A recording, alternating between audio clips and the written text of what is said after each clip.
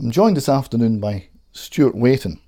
Stuart founded the Scottish Union for Education and has been leading the pushback against indoctrination in schools, and before that against other moves by the state to take over and control family life, such as named person and getting involved in the detail of how parents chastise children.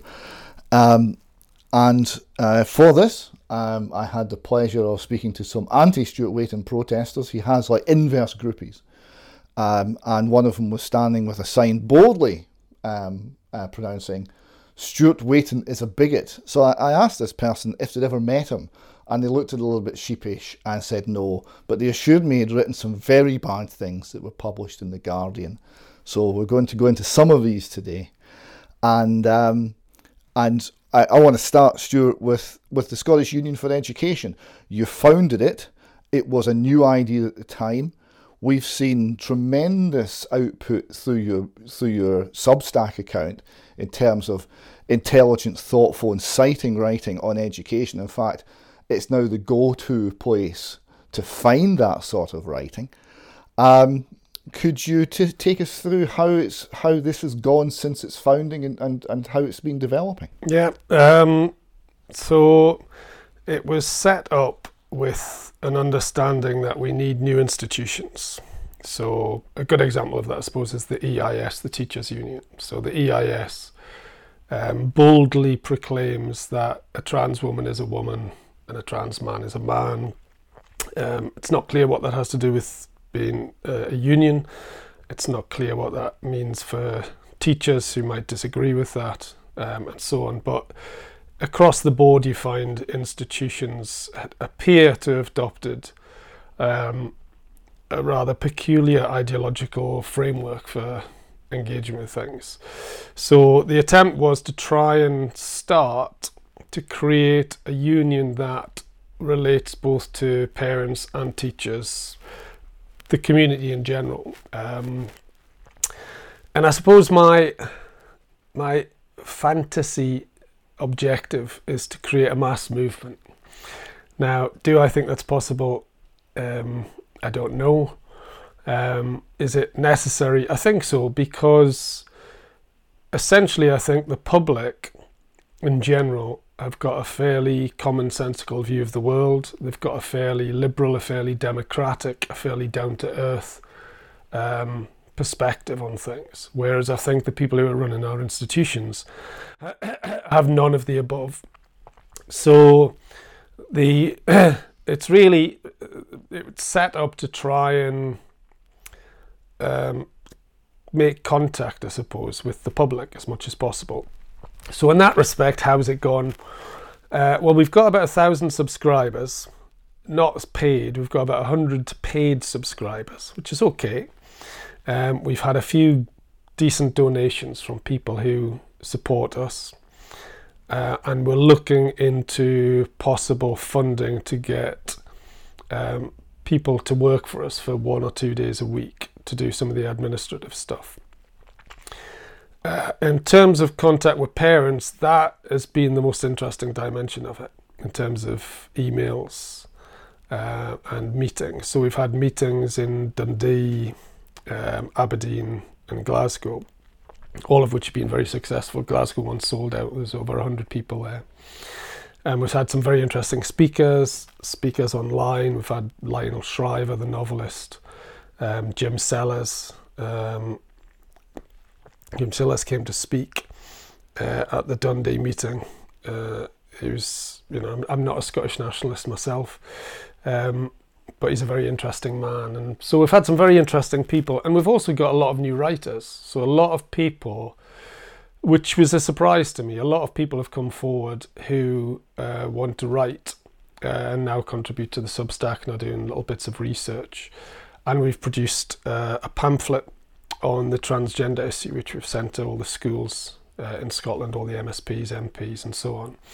So I suppose in terms of where we need to go now is we need to try and develop further the kind of link with parents. We're going to try and set up an online parent forum across Scotland, possibly locally, try and possibly build up branches of parents and people who are concerned about some of the issues in schools.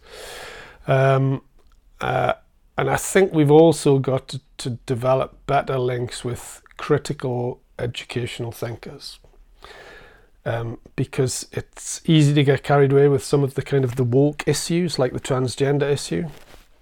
But I think we need to try and have a kind of inspirational idea of what education should be as well, I think. So you don't want to just be sort of identifying the negatives. I think you want to promote what a brilliant, enlightened education should be for all kids. And I think that is a serious problem in terms of the Scottish education system at the minute, in terms of where it's going, and the lack of priority it seems to give to actual education as a knowledge-based thing. Yes, because this is one of the things that's most striking. It's everything but knowledge and education as it used to be. So it's, on one aspect, it's preparing children for the world of work, right, for an economic benefit to society. Now, this one annoys me on several levels, right? Firstly, having run businesses and taking the products of the Scottish education system, and we're talking master's level, right? I found myself running remedial English classes inside the company. I found it wasn't that there was nothing wrong with the actual people. There was something wrong with the education system. One of the things is when they came in, and we're talking people who've been successfully through the entire education system, they couldn't write. Writing was very poor. And the reason they couldn't write is they couldn't think, because they couldn't marshal their thoughts. The thoughts were all there, but they weren't organised. And they weren't viewing problems systematically. They didn't have the basic skills for writing. And the basic skills for writing are so closely entwined with the basic skills for thinking. This was a major problem. Now, what I found is it was teachable. We could sort that in a couple of years. And some of the people who started off very constrained by this turned into really very good writers. But it did strike me that we really shouldn't be needing to do that. So when they talk about, when the government comes along, people who have never run a business and never engaged in any economic activity for the most part, and start lecturing us on what business needs in order to achieve economic success, and then starts to roll that out into the education system, I'm very sceptical, because what business actually needs is people who are able to have clear, concise thoughts, who can get engaged in a subject, who can get lost in a subject and really commit to it, who can question themselves, who hold themselves to a standard of proof that means they're constantly checking their own thinking, challenging their own thinking. These are really deep underpinnings of education. And that I'm not seeing that being taught. I've got another example. Before I do, this sort of fundamental principles and how it equips people for life, is this one of the problems you're seeing? Yeah, I mean, I actually think it's a problem that education thinks that it needs to be education in relation to business. I think education should be in relation to education. I think if people have a brilliant education, they've got the capacity then to do anything.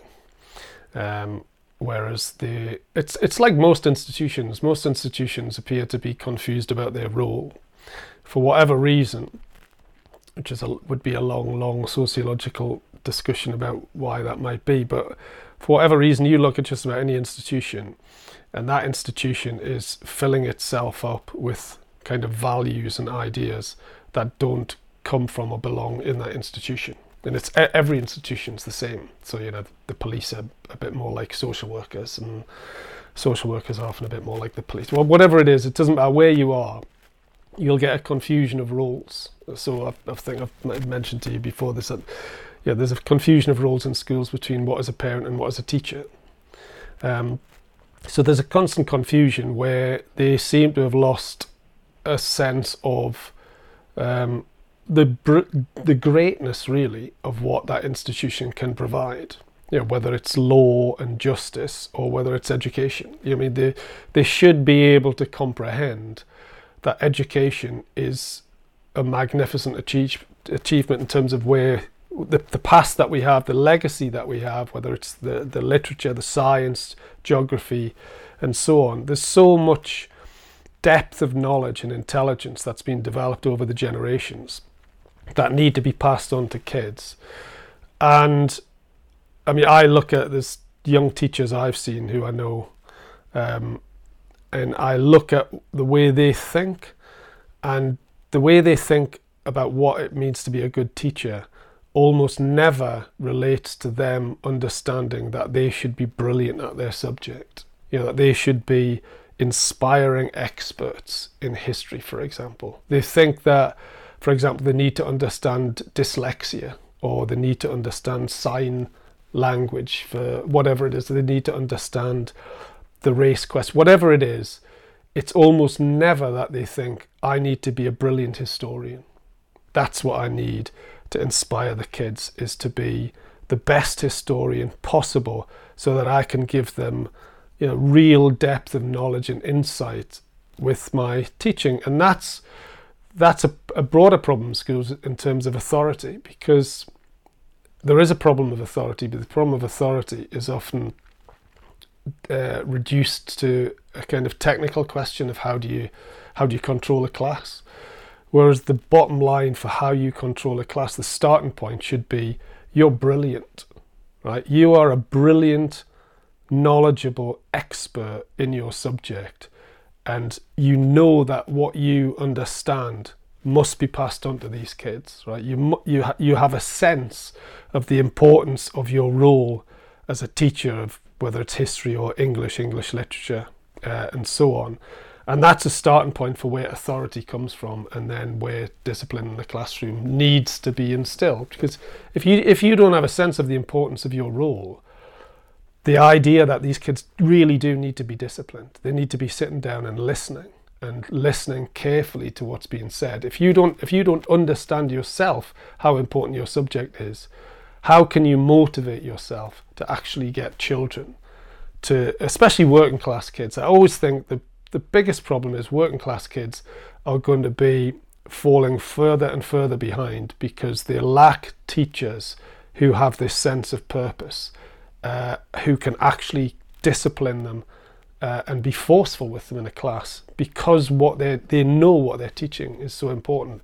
And I think that's really lacking. And that's part of what we're going to try and, that's a longer process, but part of what we're trying to do is not just challenge indoctrination, but promote the idea of what is brilliant about education and what Scottish education should be. The point about institutions not knowing what they're for, I remember someone describing to me they were in a little bothy, sort of sheltering from the wilds of Scottish weather, and 5 or 6 people ended up coming into this little bothy. So they were kind of stuck, they were in there for the night, and when conversation got round to what do you do, right, he said we all went round and we're all assistant to, or I've got an involvement in a certain area. Nobody knew what they were, apart from one guy who said shepherd. He knew what he was. He knew what he did. So none of the rest. We all had white collar jobs. None of us knew what we were. So that was interesting. Now you mentioned working class kids falling behind. So the Scottish government have got at least two objectives in education, right? So one is to promote the economic activity of the country by equipping children for the world of work, whatever that means. And I would have to say, you're sceptical about that. I've never heard anyone from industry say that we want schools to be training grounds for our business, right? They want children who are engaged with active minds and good core skills. That's what they want. They want human beings that are excellent. That's what they want. But the other one is, right, closing the attainment gap. Now, this is really this annoys me on a number of levels. One is it's a relative measure, right? So you can close the attainment gap by making the smart kids dumber. And apparently that's a good thing. Okay, point number one. Secondly, there's no the attainment gap is held to be a bad, and it comes from poverty and prejudice, apparently. It doesn't come from anything kind of real. So we're not tackling the real issues. If we just say to teachers, fix it, somehow they'll fix it. A certain amount of the attainment gap is genetic. So how are teachers meant to fix that? I went to Airdrie Academy and I got prizes in certain technical subjects. And when I looked at the old newspapers, my father had been at Airdrie Academy and had got prizes in certain technical subjects, right? So there was clearly an inheritance there. There was nothing to do with me and nothing to do with the teachers necessarily, but that was just something that I had an aptitude for. You can't train that out, right? And trying to seems almost like a form of cruelty, because we've got this, are we telling children they've all got to be the same, right? Removing the attainment gap seems to me to be perverse. And when you read people like John Taylor Gatto, who talks about the genius and diversity of what kids actually are, and who taught by finding ways to enthuse them and get them involved and engaged with something that mattered to them, so it was very individual.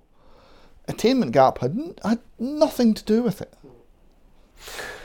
Well, I'm not a big one on genetics, and while I accept people have certain strengths and weaknesses, I suspect if you went back 200 years, it would be unimaginable to a lot of upper middle class people that these people in the mill could go to university.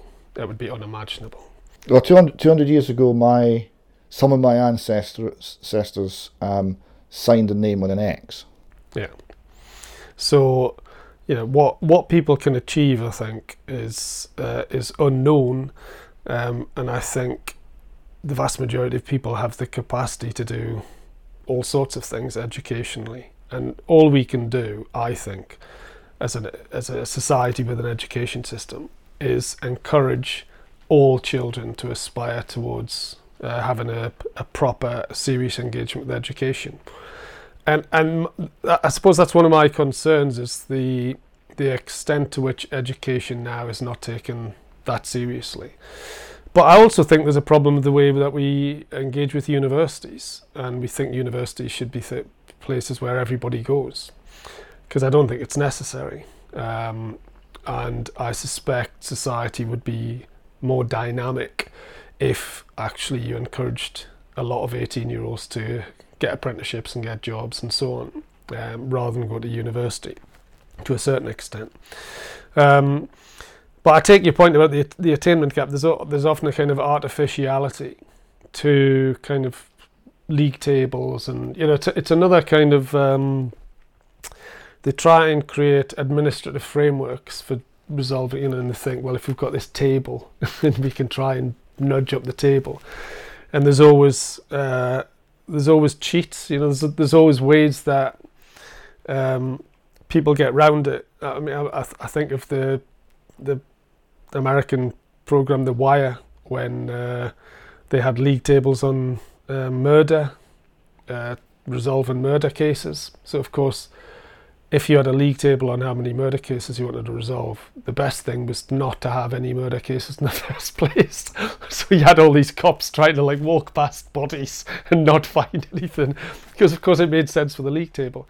So I do think that's one of the problems with the way these things are constructed in a rather artificial way. Well, one of the other issues with the closing the gap, I was speaking to a school teacher from a country school about this, and they got closing the gap extra funding, and it came to certain children because as they were measured, they were deprived. right? So it was all to do with income into the home, right? And the teacher said, yeah, the thing was, those kids were fine, right? Their parents were great because there wasn't much money, but that doesn't define very much. So we got the money from those kids and we used it for some other kids who had genuine problems, right? And because we're kind of not too closely monitored, that kind of worked. Small rural school and all the rest of it, we're all mucking in together. But if you actually look at what the rules are saying that, you know, these kids are meant to be struggling, and they're just not. And these other kids, they're meant to be fine, and they're just not. So, you know, even in that very small sample, it's clearly not measuring anything useful. Yeah, I mean, I suppose one of the problems I think with education as well is that we individualize everything. I mean, it's not just education. We individualize everything in terms of how we think about it. So rather than thinking about what's the best education for Britain, we're encouraged to think what's the best school for our kids, right? And that's how and that's where the pressure might come with league tables and things like that. And that's not really the way education should develop. And to a certain extent, it's not the way even us as individuals and parents should myopically think, just in terms of our child. So obviously you think about your child, but it'd be useful if we actually could try and think more generally and have a sense that education is about what's useful for society. So if some kids are doing brilliantly, let's push those kids, you know, because that's good, right? If they are elite kids who are brilliant, go for it, right? Why worry? Because that would be a problem for the attainment gap. But that shouldn't be a worry, because if you're thinking about things in terms of what's for the benefit of society, having those kids with a brilliant education, well, that's great, right? That's what you want, and you want to then work out how you can make sure that universities are at such a high standard that they can be pushed as far as they can go. So I think that's more of the approach I would try and think about, is what's for the benefit of society, and try not to get too preoccupied with the kind of individualized nature of how they think about education at the minute.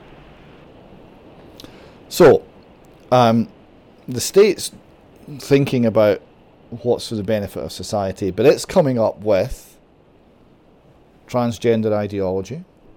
It's coming up with diversity as a positive good. Although there's an interesting issue there, because the UK column had a get together at one point in the Green outside Parliament in Westminster, and as it happened, Extinction Rebellion had also arranged a get together on the same Green at the same time. So we had all the Extinction Rebellion team and our team, were every age, every colour, every nationality, right?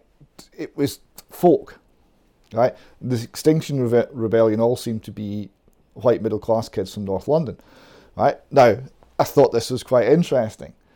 When you were involved in the No to Name Person campaign, one of the things that was most noticeable about that was the diversity of ideas, opinions, personalities that were involved. It's all over the map, and they all came together to fight something they saw as a fight that had to be won. The approach to diversity that's coming from the state is very much to say you must all think the same way. You must all view the world the same way. There is only one right, true, real way of viewing the world. Everything else is heresy. It's very religious in the bad connotations of the word religious, and it's very controlling, and it's anything but diverse, but it's labelled diversity. We've got anti-racist ideology, and we've got sustainability. Any of these you want to particularly pick on at this point? Well, it's interesting the way the equality, diversity, inclusion framework has just taken over completely. I mean, it was there as a kind of and the thunder booms in the background as you say this. yeah. I mean, the building blocks for this were all there, and they've been there for quite some time. But nevertheless, the fact that you can just say EDI and everybody knows what that means now, and everybody in every institution knows what it means, is quite significant. I suppose at a certain level it's useful because it starts to help to frame an understanding that what we have here is a very specific type of ideology. Even if it's an ideology that doesn't have a real name yet, and it doesn't necessarily have people with banners with a very, very clear idea of this is who we are, we can all see who they are, right? You can tell, and you know that people with this outlook will have the same perspective on things, whether it's to do with illegal immigration, how dare you say illegal, or whether it's to do with sustainability and environmentalism. On the transgender question, they'll have the same perspective on the idea of whiteness, and white guilt, and so on. What's kind of interesting about these things, I mean, the race one, for example, I can't remember, you might have even sent me the link to this, I can't remember, but anyway, someone sent me a link to the university sort of quality assurance group and the people in Scotland who are developing the kind of race awareness approach, if you like. I was going to say curriculum, it's not quite the curriculum yet, but the approach. But what's fascinating about it is how incoherent it is. You know, it's kind of coherent in terms of the values, but once they actually then say, well, we'll write a pamphlet and say what this actually means, it becomes really incoherent or really crass. So one of the issues that they promote is the idea that if you believe in academic freedom, then you're guilty of white indifference, right? And so they've got this kind of table of from white supremacy, then this white indifference, you know, which is kind of rubbing along next to white supremacy. So if you believe in academic freedom, in this, as far as this chart is concerned, and this is for Scottish universities, and they're adopting this as a framework, then you're guilty of white indifference for believing in academic freedom. Of course, as soon as you ask the person that wrote this to justify it, they start to backpedal, which is what happened, because I threw this out as a kind of, this should be a news story. Some people picked up on it, and so then they asked, as good journalists should, the people who wrote it, well, how can you justify the idea that academic freedom means that you're guilty of white indifference? And they start to sort of like, oh, no, we're not, that's not quite what we're saying, you know, we're just saying that if you take academic freedom too far so that, you know, you're not really bothered about, etc., etc. So it does show that there's a flimsy dimension, even though it appears monolithic and kind of everywhere, and therefore appears to be coherent. When you actually start to challenge and question some of the logic or lack of logic in this on these issues, and you find that across the board, you know, the trans question is deeply incoherent in terms of the logic. I mean, if you're going to defend the idea of a trans child, then why can't a child be a cat, you know, or a banana, or whatever they want? I mean, if your self-identification is this kind of moral absolute, then where do you go with that? Which is why I love the whole cat issue. I think it's great. We have got litter trays in Scottish schools. Well, I'm still waiting for absolute evidence of that. It wouldn't be a great surprise to me, but yeah. Well, I was told it was a school in Ayr, but I haven't got so evidence. was I, but I passed it on to a journalist to check it out, and he said he can't find any evidence of it. Okay. So I'm not sure if they've gone there yet. But that is the logic. I mean, that's the problem that they're in. I mean, I had someone who's just started writing for us, who lives in Portsmouth, sent me up the Portsmouth's new transgender policy for kids, which is just entirely, you know, if a kid says they're trans, then they're trans, and that's great, and you should celebrate this, etc., etc. So, okay, well, what does that mean? If there's 100 different genders, so which of those 100 is this particular child? And does that mean furries are part of their identity? Can they be this? Can they be that? it's so logically inconsistent and has so many underlying profound problems in terms of all sorts of things for kids that's one of the frustrating and interesting things about engaging in these issues. But I think there's a lot of scope there. The lack of coherence with some of these ideas and the dangerousness of them, especially from an education perspective. If you're promoting the idea that academic freedom is somehow associated with racism, what's a university? And these are the people who are setting the standards for university, who are developing these kind of ideas. And in the same paper, meritocracy is a sign of white supremacy. That's right. That's absolutely right. You're right. One of your writers, Stuart Baird, who's a secondary school teacher, he's talking about sustainability. So he said, an early curriculum for excellence example is learning for sustainability. This is a cross-curricular approach which enables learners, you can tell it's government language, enables learners, educators, schools and their wider communities, I don't get that either, to build a socially just, sustainable and equitable society. Now, so that's re-engineering society, which is a lot to ask kids to do, right? All of these things, social justice, sustainability and equity, are deeply problematic ideas. At the very least, they should be being viewed from more than one direction. It's entirely inappropriate that a political ideology like that should be mandated for the whole curriculum. Right? If someone with a uniform did it, we'd be saying fascist. Well, it is one of the gobsmacking things when you read these documents, like the head teacher's guidance document is just overtly says we're about social justice. Absolutely, there's no discussion of it. There's nothing there about excellence in education. There's almost nothing there about education. It's about social justice, and they say this is about social justice. And that is one of the things that you think, well, there must be space here, because the whole basis of how we think about education is that education should be about teaching facts that are accepted and then having debates about ideas that are contested. And the social justice idea is contested, right? There's no doubt about that. It is highly contested. But I think what's happened at the minute is that you've got people who run institutions in society who have a very similar perspective and sensibility, a kind of therapeutic, aware sensibility through which all these other things kind of fit around. And they can't imagine how social justice cannot be just a straightforward thing. It's almost incomprehensible to them. Which is why I think you've now got this constant use of the term far right, right? So which apparently you are, despite being a lefty. Yeah. So you never get the term right, right? I mean, almost never, right? So no one says the right wing. It's the far right, right? Far right.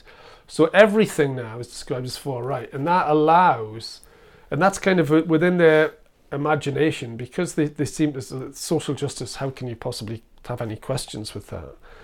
If you question it, you're far right. So if you're far right, you're really an extremist, right? So in their imagination, I think they are the good in society, and they think that's almost the totality of legitimate thought.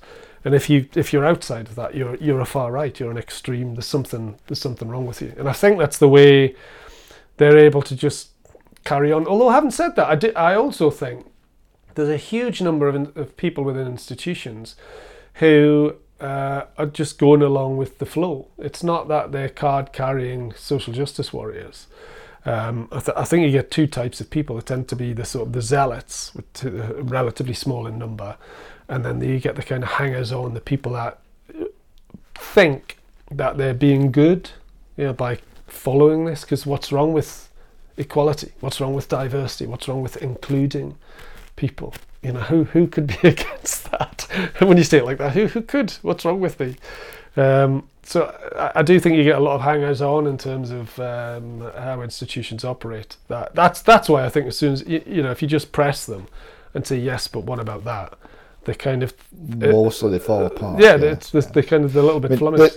This is a point that Kemi Badenoch made when she was trying to interview someone who detransitioned and was speaking very movingly and passionately about essentially she'd been an unhappy teenager and needed someone to talk to, and instead she was medicated and taken down a path that led to surgery, and she's now trying to rebuild a life but under extraordinarily difficult circumstances. So Kemi Badenoch wanted to, as the minister responsible, wanted to speak to this person and had months of fighting her own officials. And she was describing officialdom. She said about 20% are activists and have an agenda. Almost all, just will do whatever's easiest. And there's a few that are really excellent. And that's how she summarised it, which I thought was quite interesting. You see, I think what's really interesting about this is that the thing that makes it really difficult is that this ideology is a kind of etiquette, right? About being not kind, caring. That's why you get this Portsmouth transgender thing. That's on the front page. It's all this kids doing this with their hands, right? Little heart, right? As if people who don't agree with them, obviously they don't have a heart. There's something wrong with them, right? So there's this kind of therapeutic etiquette that's bound up with the framework of how they talk about equality, diversity, and inclusion that makes it something different. It's not like an old political fight. You say, I'm a socialist, I believe in these ideals, I'm a conservative or whatever I am, right, or I'm a liberal, right, these are political ideals. This is a kind of, it's like a form of political ideology that's collapsed into a sort of therapeutic etiquette. So it's about being nice, just be nice. Can you not, what's wrong with you? You should be nice to black people, you should respect black people for what they are, you should respect, so the term respect and so on comes out all the time, and you shouldn't offend, you shouldn't harm. It's all these kind of protective anti-bullying, so that's where it all comes within the sort of bullying harassment code framework. You read a bullying code harassment framework and it's like EDI, and of course they're using your vocabulary, they're not using your dictionary, because none of these words mean necessarily what you might think they mean. Because harm doesn't mean harm, right? It doesn't. I mean, harm now means emotional harm, right? That's the shift, really, and that's where it becomes really dangerous, especially again in education, because if you're talking about emotional harm, then you're talking about ideas and even books, which is why you end up getting the whole trigger warning thing, the microaggression question. Because as soon as the idea of emotional harm and managing emotional harm becomes institutionalized, then, what does that mean for academic freedom? Because if you have academic freedom, then that could be harmful for some people. And what's more important is actually to protect, which is how you end up with the kind of the Lisa Keogh situation at my university, where the disciplinary framework is established so that if some students find what you're saying not to their taste, then they can make a complaint about that. And the priority for any university using the correct human resources framework is to say, we need to look into that, because we need to protect students. We need to be inclusive. We need to be able to allow all students to participate and make them safe, right, so that they're not offended, and so on. So you get this kind of protective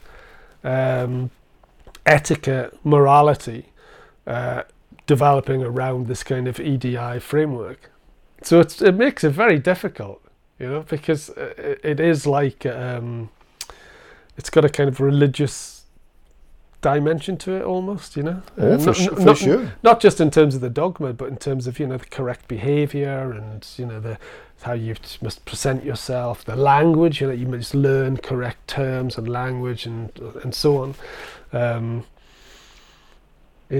I mean, it makes it, this as a sociologist writing on these things, there's plenty of work for me.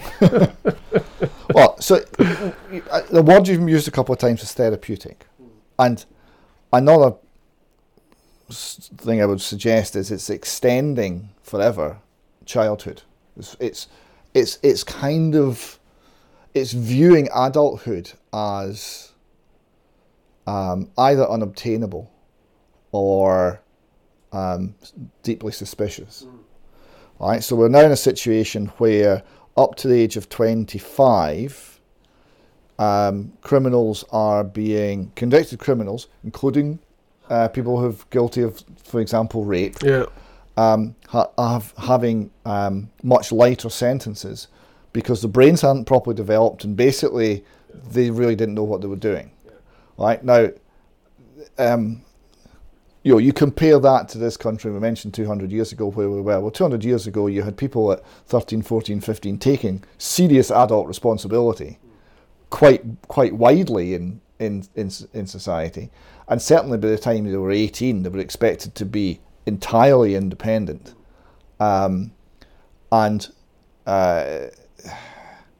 so we are infantilizing, perhaps. This is not guiding the next generation to an independent adulthood. This is keeping them young. This is sort of it's the sort of thing that was associated with over-anxious mothers who wouldn't let their children develop, who wouldn't let them experience risk, so they never kind of launched as adults. It's sort of like that, but on a society-wide basis. Yeah, I mean, it's again, it's a confusion of rules, isn't it? That you're adultifying children with things like the sex education and the idea that if they want to say that they're a different gender to what they are at whatever age, then that's their choice.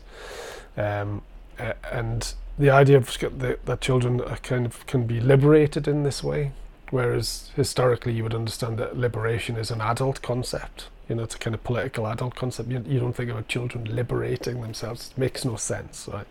If you understand what a child is. And then at the same time, you've got this infantilizing idea that a child can't have any real responsibility until they're 25 because some scientists have said a bit of your brain isn't quite as developed. I mean, what I find really fascinating, I don't know if I'm going to be able to explain this well enough, but what I find really fascinating about this 25-year-old criminal thing is that, for me, it's a brilliant example of the disconnect between the modern elites and the past, right? Because they think, because some scientists say, oh, look, that bit of your brain hasn't quite fully developed until you're 25, they've made a breakthrough in understanding, right? Whereas we always knew, and you ask your parent, your grandparent, your great-grandparent, your great-grandparent, and so on, people always had a certain awareness of a thing called maturity and experience, right? And you weren't that surprised when an 18-year-old was a bit of an idiot, right? Whereas if he was acting the same when he was 38, you would think there's something fundamentally wrong with them. This was kind of something that people understood. It was just in community, just from life. Right? You didn't need a scientist to come along and say, oh, look at this benchmark, blah, blah, blah. Whereas now, all that idea of common sense, right, of that was, in all institutions, right, in terms of when you vote, when you can get a job, when you do that, everything, there was a kind of, we would draw lines and say, well, about then, right, you can say, sexual consent, marriage, job, driving, and so on, right, voting, and whatever. So there was a kind of, it's just a societal wide understanding. Whereas now, that's all in the bin, right? All that in the bin. There's these scientists have said that this little bit of your brain is not quite fully formed. Therefore, you can't fully take responsibility. And so rapists are going to get their time reduced. And of course, again, it's exactly the point I was making before about ordinary people compared with the elites. Ordinary people just look at that and just say, that's insane. And when you look at the underlying papers, which we did in the column, we delved into the underlying scientific papers that were the basis of this policy, and they're garbage. Yeah. Right? It's essentially a lot of papers that say, yeah, we don't really understand this, but we're going to do this anyway. Yeah. It's unbelievably poor. Yeah, well, it's the expert thing again, isn't it? There's an expert knowledge, and so all our past understanding is irrelevant. Our past understanding of just basic levels of maturity and where you draw lines in terms of personal responsibility and so on. And you get this magical idea that, and I mean, what will be interesting actually is in sort of like 5-10 years time, if you have 24-year-olds think about themselves as, oh, I'm not fully responsible yet because my frontal blah blah hasn't, you know what I mean? Because expert knowledge works like that. You know, it's probably, they'll be educated this in schools. You know, you're not fully responsible. Yeah, will that have an impact on how, you know, young adults think about themselves? Possibly. But yeah, it's just another area that works like this is mental health, right? That's another area that's been pushed onto schools. I did come across a description of I think it was schizophrenia, and they changed the definition at one point. So the experts started looking for different things, and the patients dutifully provided the different sets of symptoms that were now required to get the definition, right?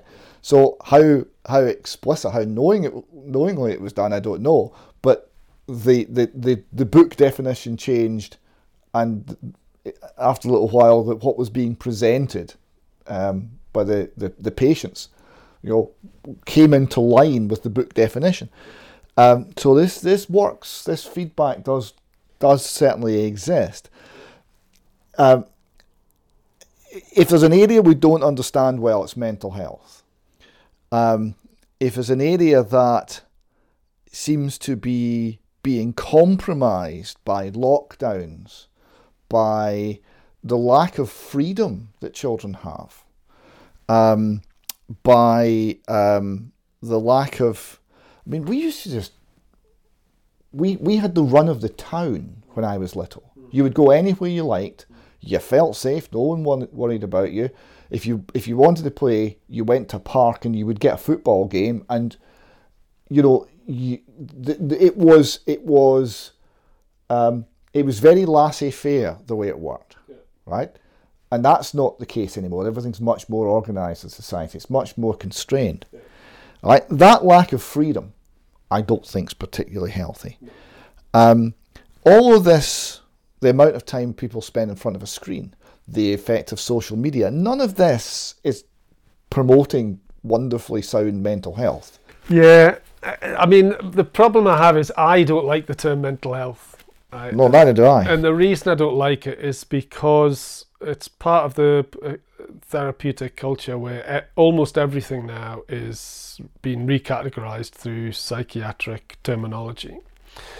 Right, so I mean, the horrifying thing that is now going to be pushed into schools is this idea of being trauma informed, and you already have in Scotland this idea that they have a trauma informed approach, which works on the basis, and I'm not paraphrasing here. I think this is almost literally the kind of the description is basically, if you're working in public services, whatever it is, doctor, teacher, police, everyone, the people you meet will probably be suffering from or have suffered trauma, right? And the reason that they think that is that they think that just about every experience you have is traumatizing, right? So you look on a graph of the use of the term traumatized, and it's like through the roof. So everything starts to become interpreted through psychiatric categories, right? So rather than someone having a hard time, you know, that they're a bit miserable, they're not very happy, they've had a difficulty, someone's died in their family, whatever it is, everything starts to become understood as not just that life sometimes has difficulties, but you have mental health issues, right? So, and this therapeutic model's being pushed into schools. So what do you see from a schooling point of view, from education point of view? What effect is that having, or what effect do you feel it might have? Well, the problem is that what happens is you start to get kids. So now what happens is you do surveys with kids, and they survey and they say, do you feel depressed? Do you feel that? And they say yes, la la la la, and all the rest of it. And it's like it is like a sort of a snake eating its tail. That basically kids have been taught this language of trauma and depression and so on from a very young age, and then they're asked questions about it, and they say, yes, I feel depressed, I've got this, that, and so on. And then almost any experience is seen as being potentially traumatizing, which means that it's very serious, which means that you might need support, which means that you might be medicalized, right, medicated. So it's part of a medicalization of everyday life, if you like. So, the amount of people who are on Ritalin or whatever these drugs are just starts to escalate. ADHD jumps from being a thing that is described with a tiny number of people to become a bigger number of kids, and now adults, right? So you're now starting to get adults who say I've got ADHD and so on. So there's a kind of an escalation of syndromes and a diagnosis of problems, which that becomes quite difficult once you've got that. Once you interpret yourself through a therapeutic prism, it kind of has the potential to take away your sense of agency, right? Because you now know that actually I need this drug, or I've got this thing that is forever, right? It's not, so you don't get depressed. You have bipolar disorder, right? And bipolar disorder is for life. Right, this is you. This is what you are. So I think that's what's going to happen. Is happening in schools, and is going to happen all the more. Is that children are going to be encouraged to understand themselves as being essentially ill, and then you start to get a problem where pressure and exams are understood as traumatizing, which then becomes pressure on institutions. Should you have exams, because exams are stressful. Stress is traumatizing, as they understand it, which isn't inclusive.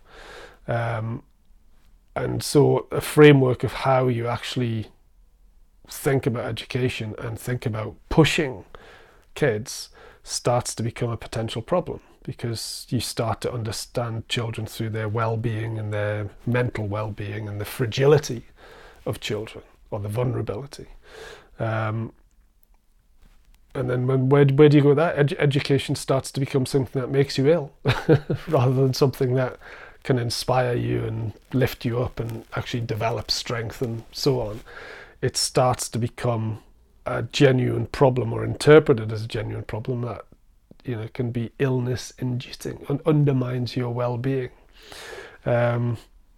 So taken to that mad logical conclusion, which hopefully you can never quite get to that extent. Education itself needs to be abolished. I don't think we'll ever quite get there. The world's not quite that mad yet. Well, it's being transformed, and not in a good way. One of your authors, Kate Deming, had a piece in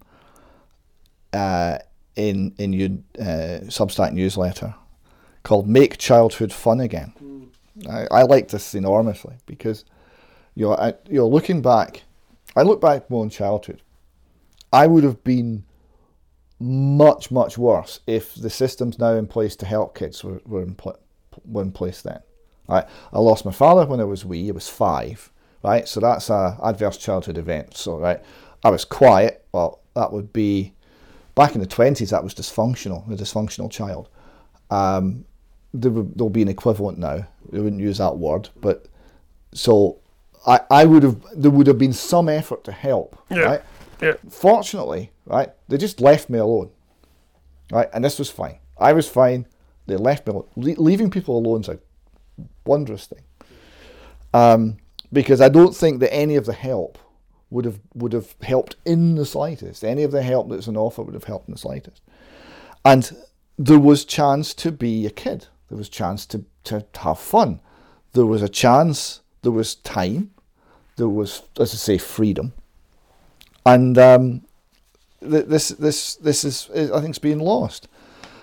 So she writes. She said she talks about the lockdowns and all the rest of it, and the producing of an angry generation, right? She said, but instead of standing up to say we did something bad, we adults, we caused you harm, we're going to make it better, we tell children they need self-analysis. that they need to look inwards and have a more positive mental attitude and to be aware of their feelings.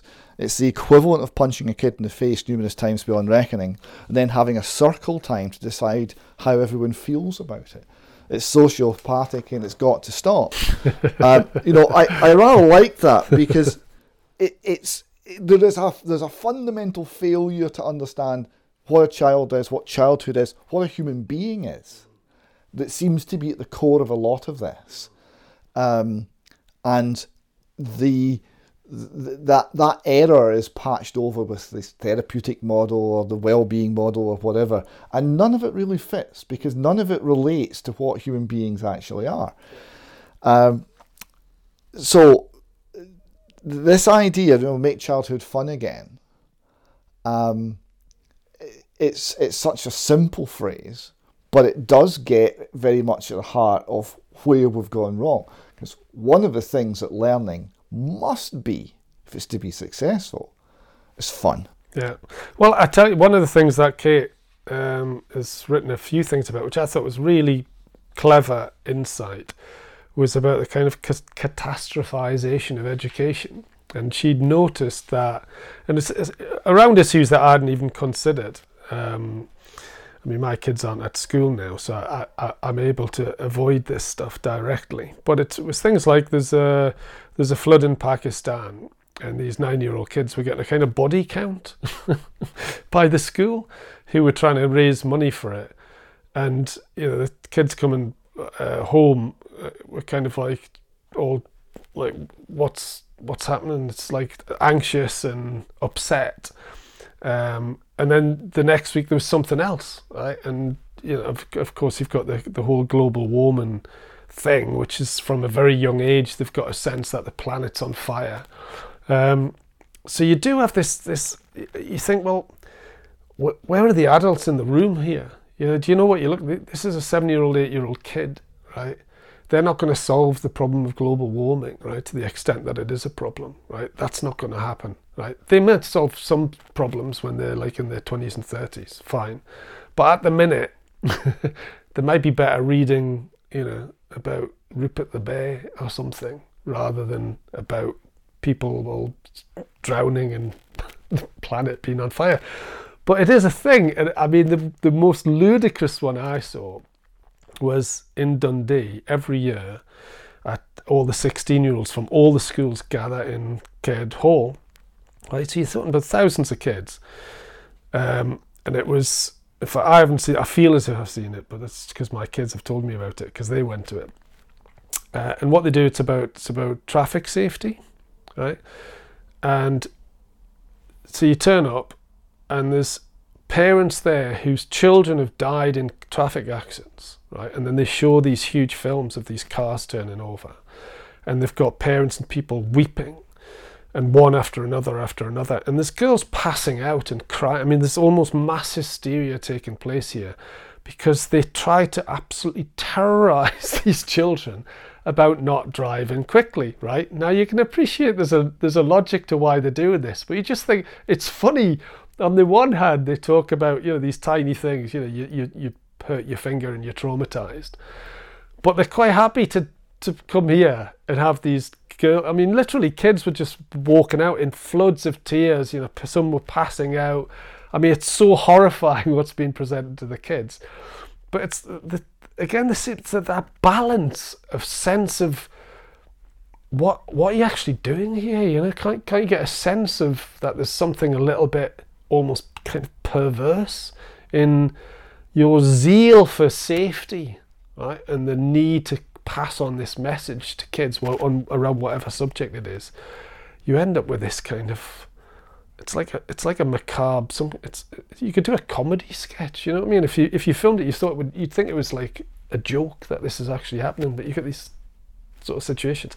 So you do have this problem, I think, that adults and teachers, whether around whatever it is, the kind of the messages that they want to push onto kids, don't appear to have any sense of the potentially destructive and negative consequences of promoting such a bleak, dangerous idea of the world. And it really isn't that bleak or dangerous. Demoralising. Absolutely demoralising.